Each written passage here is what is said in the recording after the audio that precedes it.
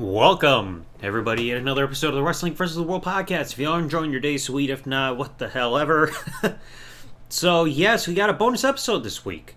And that is because this past Monday night on Raw, it was announced that at Night of Champions, after the WWE draft has concluded and in effect and everything, there will be a new world champion for one brand, because Triple H announced that once the draft happens, whatever brand Roman Reigns is assigned to, he will stay there. Ugh. And whoever is on the other brand does not have the World Championship, the Undisputed WWE Universal Championship, will have the new World Heavyweight Championship there. And he unveiled the brand new championship, which looks like they had the World Heavyweight Championship and the current Intercontinental Championship belts have sex and produce this. With this design, I'm torn. I'm not fully on board because I'm looking at a picture of the belt right here on my screen, because they're already setting this for pre-order on WWE.shop.com. But it's just it just doesn't look quite right. I mean, I get it. WWE, they're known for plastering their logos around everywhere for marketing's sake and everything. We saw that with the WWE Universal and both the Raw and SmackDown Women's Championships. Because the WWE logo's got to be dead center. But with this, it just doesn't feel necessary to have the big WWE logo dead center. I mean, I can understand the side plates of how they are. They're still continuing the tradition where instead of doing the nameplates of old, you do the side plates, cut some designs, all that stuff. But for me, if I were them, I would have taken the main base plate of the original big gold belt, put the current WWE logo right up there at the top, like we saw when the big gold belt got redesigned in March 2003, and then you can get rid of the name plate at the bottom. Just keep the main base plate that you saw from the original big gold belt with the current WWE logo on top, and there you go. You can keep the side plates and going like that, but with this, it just doesn't look necessary to have that base plate the design that it is. That's just me. I mean, I don't mind it all that much, but it's just it doesn't feel like it fully sits right. Now, it also leads to questions, because it's saying the new WWE World Heavyweight Championship. Does this mean that it's continuing the lineage that we saw from the World Heavyweight title that was retired 10 years ago? What does it mean for Roman Reigns and his titles? Because if they're making him be brand exclusive, then I don't think they can continue the name saying he's the undisputed WWE Universal Champion when it's exclusive to one brand, because we saw that with 2002 with Brock, because when he was Undisputed Champion, he got assigned to a specific brand, so he couldn't continue the Undisputed Championship name there. So are they going to have to drop that for Roman? Is he going to go back to one physical belt? Because if so, I've got a thumbnail set then for the history of the WWE Championship from 2014 to present, if that's going to be the case.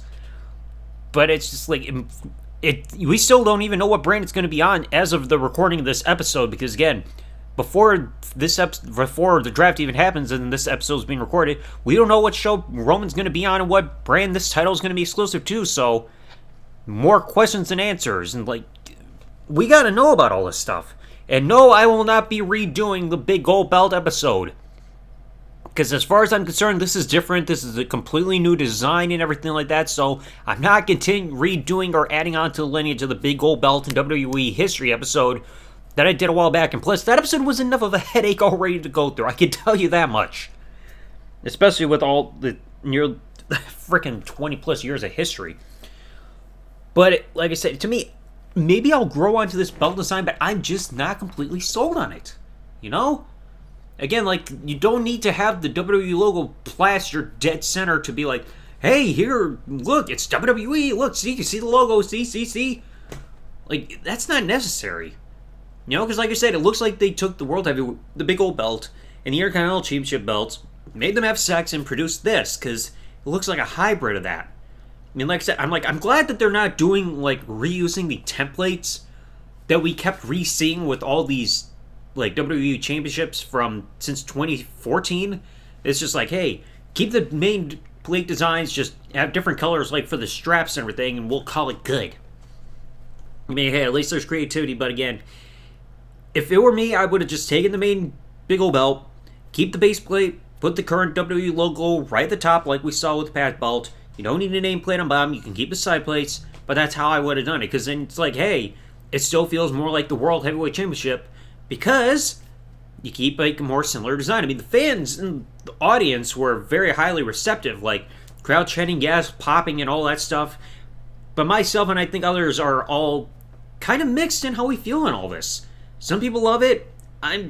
Again, maybe it'll take time to get used to this. I mean, it looks better than the Universal Championship when they debuted it as the Fruit Roll-Up Championship in 2016. I'll say that much. But again, it's going to take time to really see. And who knows who's going to be the world champion? Who knows? Because like I said, it all depends on what brand the show's going on and who's getting drafted to where. I mean, hey, at least Roman's not going to hold it.